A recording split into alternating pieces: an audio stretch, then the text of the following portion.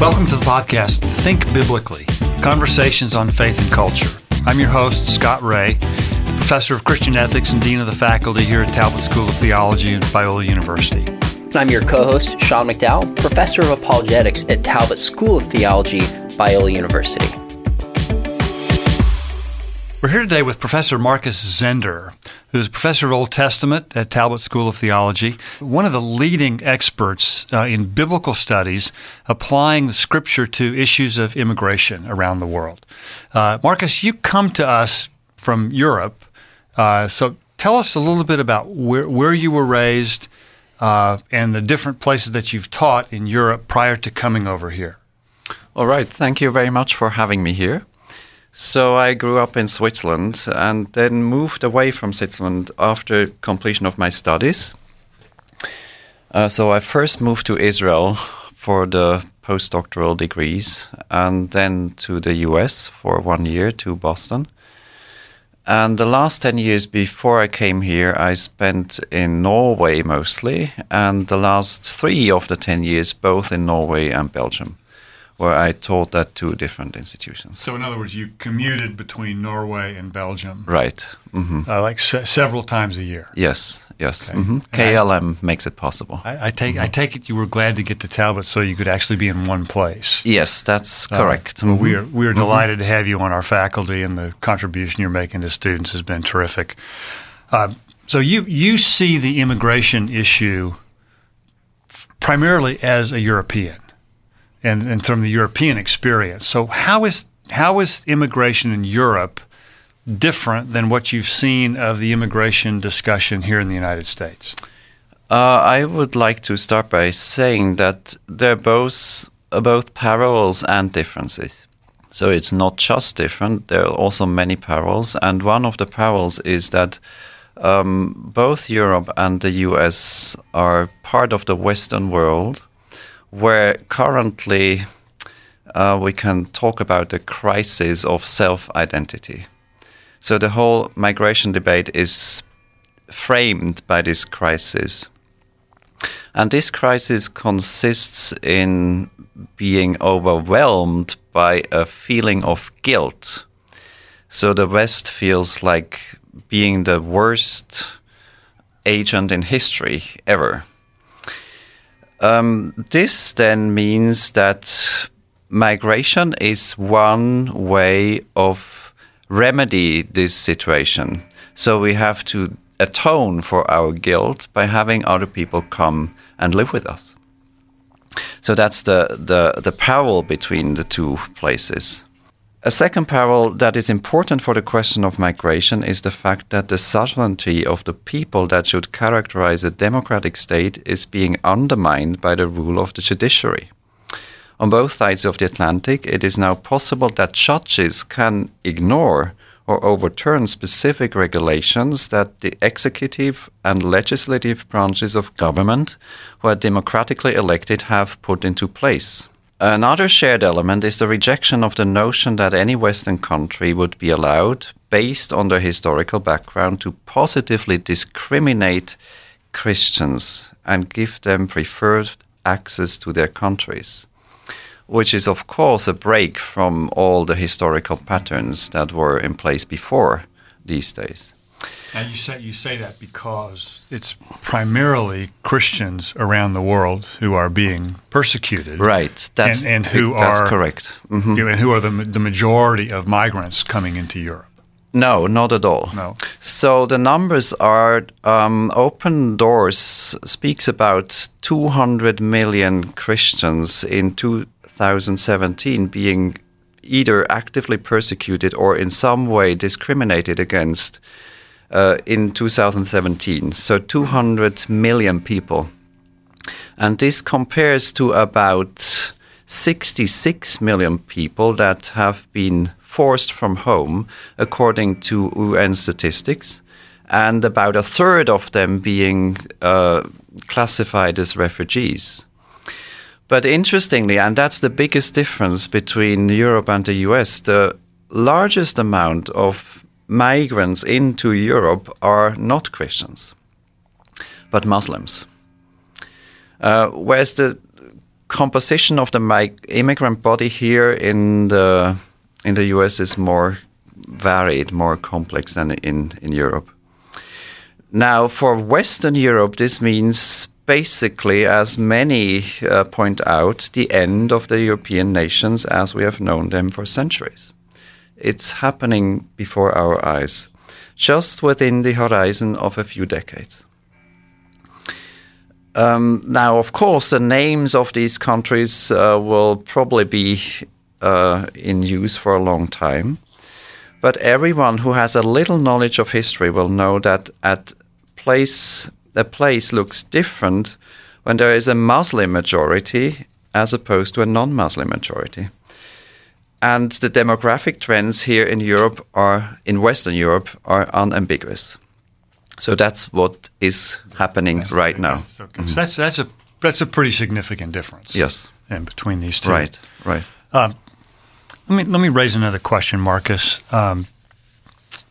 The Christian community has been really significantly involved in the immigration debate for some time, and I'd say there have been disparate Christian voices in the immigration community or in the immigration debate. Are there some specific Christian or theologically based misunderstandings of what's going on? I'm afraid they are. So Christians may have a simplifying view of the complexity of the issue of migration by just focusing on the element of compassion as the only one guiding principle, and by seeking out just a limited number of Bible verses that are then applied directly one-to-one as if the situation described in the Bible and the situation today were the same, which is not the case.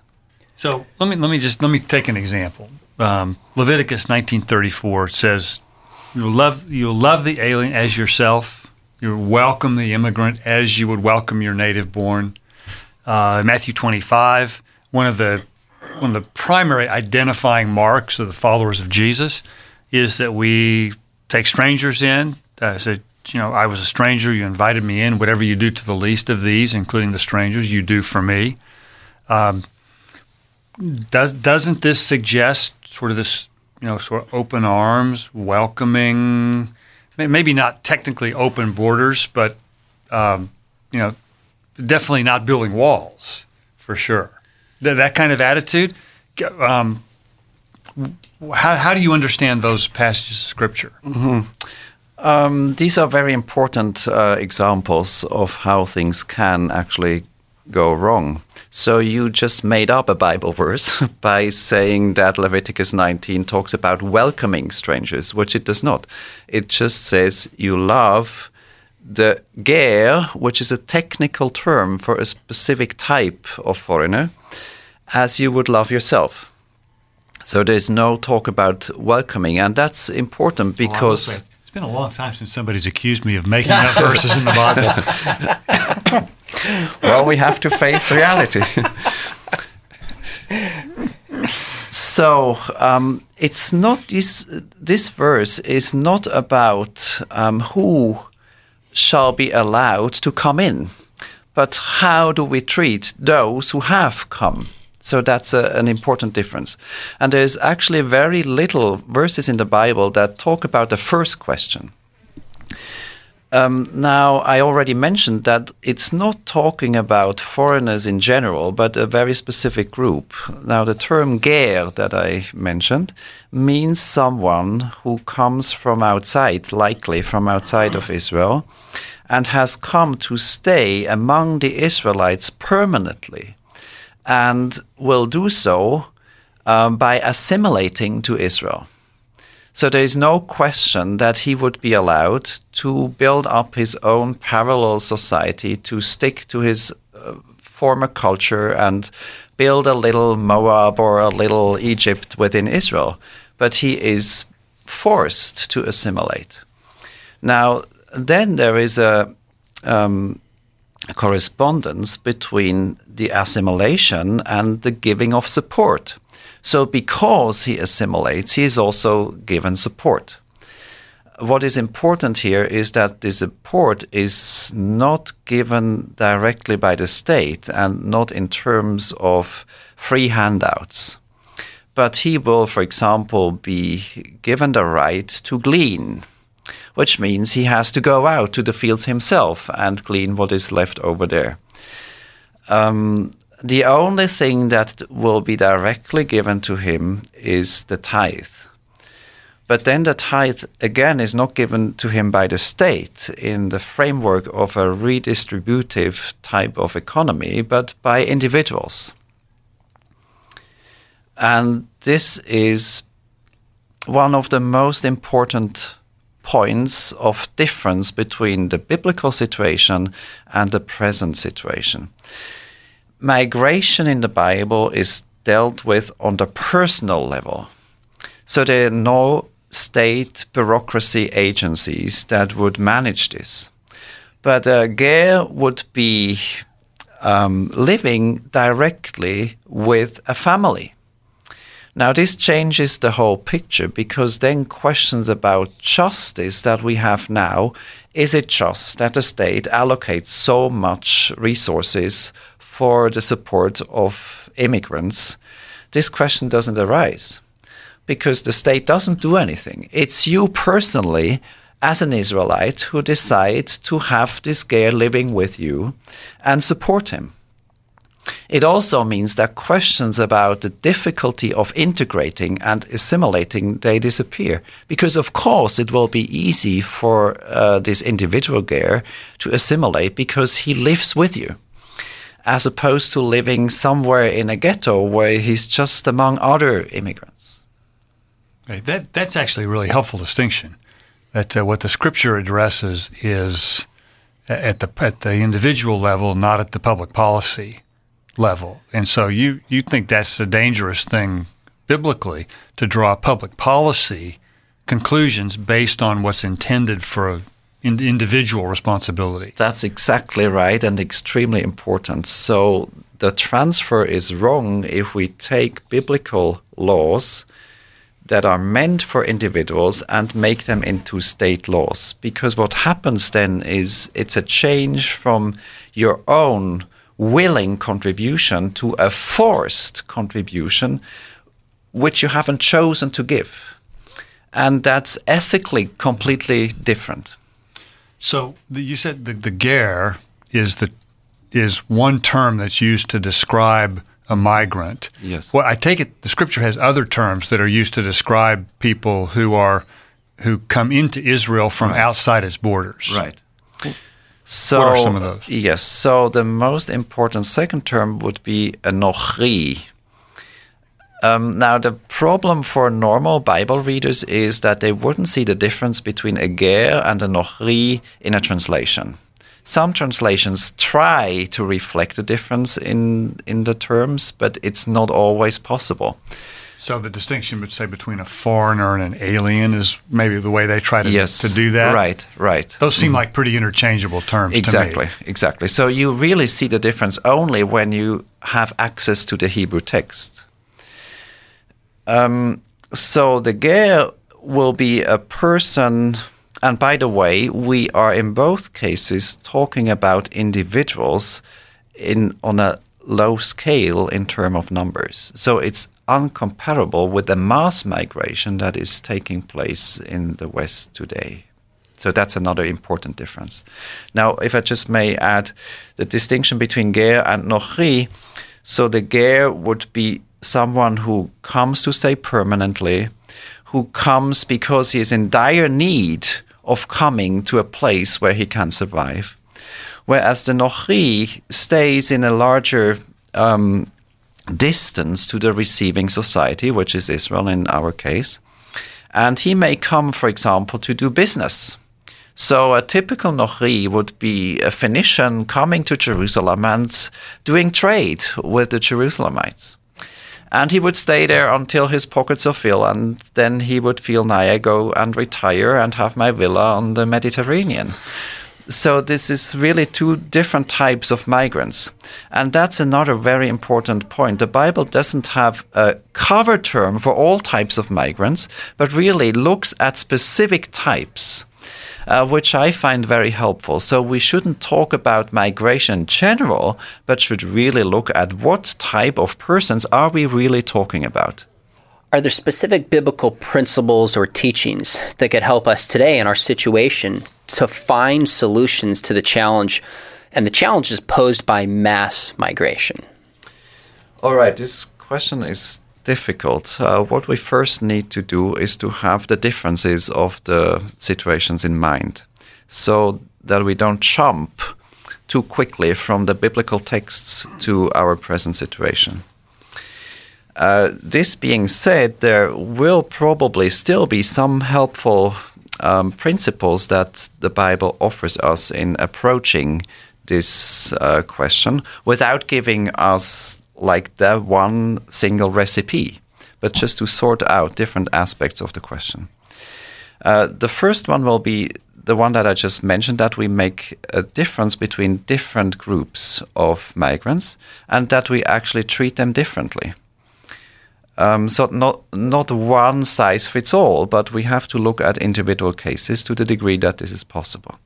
And then we need to find out ways how we can transfer this question away, perhaps in steps, from this anonymous state bureaucracy to churches and individuals, so that the treatment of the migrants is done on a more personal local level. And the next principle would be that for all those who come, of course, as has been normal in the West until relatively recently, assimilation is the goal. There can't be any question about this. If we give up this goal, there will by necessity, as sociology tells us, there will by necessity be the growth of parallel societies. And this will be very disintegrative for any state. Now, this is important because the state is a very delicate thing. To keep a stability in a state is not something that is easy. So if we allow parallel societies to grow, it will be extremely difficult to keep up stability in a specific place. Now, and I take it you've seen some of these parallel societies grow up in some of the countries in Europe, right, that you've been a part of. Yes. So I saw it personally most clearly in Brussels, where I normally landed coming from Norway and then left the train at just any station in Brussels. You walk out and you don't know that you are in Belgium. The only thing that reminds you of this fact is the number plates of the cars. Everything else will look like either Istanbul or Islamabad. Are there extra biblical, just kind of common sense based arguments or concerns that we should have against mass migration? I think there are. So it's not just a biblical thing, but there are natural, rational arguments that will help us sort out these questions. One would be the simple fact that people in need, in the majority of cases, can be helped much better and especially much more efficient in terms of financial and psychological resources when the help reaches them near the places of origin, where there is a similar culture. In terms of finances, $1 spent in or near the places of origin is somewhere between 7 and 70 times worth more than when the persons migrate to a completely different place in the West. And then there are the psychological issues and the challenges for the receiving societies. We can see that when we look at the specific example of Syrian refugees. Most of them are Muslims, at least most of them that make it to the West.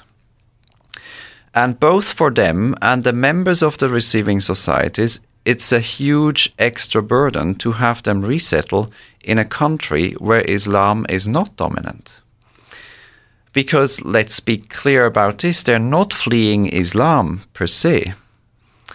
So it would be much easier to have them resettle, if necessary, say in one of the Gulf states, where the religious and cultural compatibility is much higher than in the West.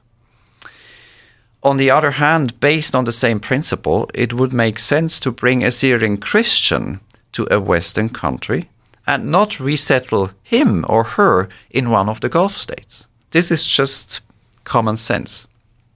Now, strangely, for no rational reason, such deliberations are more or less taboo in the public discussion. Now, those who advocate mass migration to the West as the preferred means to solve humanitarian problems in other parts of the world, they should be pressed to answer this type of questions.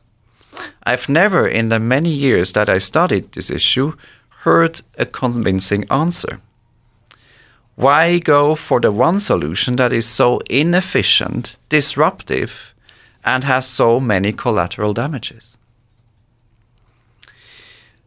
A further point would be that sociological studies show that numbers per time matter. If there are more than 20% of a population that do not share the same broad cultural background, a society will almost by necessity disintegrate, and the appearance of parallel societies becomes reality. So it's about numbers per time. It's not about migration, yes or no, but it's about migration, mass migration or not mass migration. And sociology also shows something that everyone would understand easily, that the bigger the cultural and linguistic and religious distance between newcomers and receivers, the more difficult the task of integration. Marcus, let me raise another sort of theologically based question on this. I think it's fairly common in many Christian circles to hear the arguments sort of go like this, that since all human beings are made in the image of God and have inestimable value, and since we are called to be compassionate, particularly to those who are the most in need, how can we turn away these desperate refugees who, in many cases, have nowhere else to go? The argument is, how can we claim to be faithful followers of Christ and turn away these people who are in such desperate need? I think the question needs to be reframed. The question is not to turn away people and not help them, but the question is, how do we help them best? And who is responsible for the help? Now, one of the points that we just saw is that it is very inefficient to let them come here. And so it's not a matter of love, but it's actually a matter of ideology to have this as the most important way of trying to help people. Now, this way has so many disadvantages that we should look for other ways. Now, one of the disadvantages is that, which hasn't been mentioned so far, is that by letting people come in through open borders, whenever they feel they have the need to do so, we are actually letting come those who have the best means to come. So we are not reaching those who are in the direst needs, because those in the direst situation, they will never be able to make it to our borders in the first place. And then by having the borders wide open to these people who do make it, we actually support the corrupt and inefficient regimes from which they try to go away. Because we help these regimes staying in place by having their problems easily solved for them by letting people go en masse. So that's not something that will help in longer term to repair the damages that are done to these other places. And then there is this, again, a very common sense point. Our resources, whether we are Christians or not, are always limited. So each dollar spent for immigration will be lacking in the care for elderly and disabled and drug addicted and other people in need. So we don't have the means to fix all the problems. So we have to make priorities. And love is about making the right priorities and not just following the political agenda. Okay. Professor Zender, what about the passage in Matthew 25 that seems to indicate I was a stranger and you invited me in? Does this mean we should just have open borders and invite in anyone who's a stranger? Yeah, so we touched on this, we mentioned this text earlier, and I hadn't had a chance to respond to this, so thank you very much for this question. Now, Matthew 25 talks about the little ones of my brothers. So it's most likely that the strangers are not just any foreign persons, but really members of the church, so other fellow Christians who come and are in need of some kind of being hosted and protected. And it's also most likely that these are not immigrants, but really they are on the journey from one place to another and just need to have a roof over their head for a limited time and not for a permanent residency. But the most important point really, it's not just foreigners in general, but it's really Christians. And this points to a very important point that the Bible makes all the time. Now, we saw the Old Testament says, love the ger. First, it says, love your neighbor, which will be a fellow Israelite. And it never says, love the nochri, you know, this Phoenician guy. So there is the responsibility is layered. And we do see the same point in the New Testament, where primarily love is extended to those who also belong to Jesus. We have several instances, both in the Gospels and in the letters of Paul and John, that underline this. So first, the co-believers and then the others, and not the other way around. And that's what's happening now. We are first extending our hand to, let's say, Muslim Syrian refugees, and then Christians. You know, they rank second, and that's not biblical. Professor Zender, these are very helpful clarifications that you've brought, especially going back to the context, the difference between nation responsibilities and individual responsibilities as believers. Go back to Leviticus 19, go back to Matthew 25, rather than just pull these verses out of context for maybe some political agenda that we would prefer. So very, very helpful. Thanks for coming on and lending your expertise. You've studied this a long time and made some wonderful insights. This has been an episode of the podcast Think Biblically, conversations on faith and culture. To learn more about us and today's guest, Professor Marcus Zender, and to find more episodes, go to biola.edu/thinkbiblically. That's biola.edu/thinkbiblically. If you enjoyed today's conversation, give us a rating on your podcast app and share it with a friend. Thanks for listening, and remember, think biblically about everything.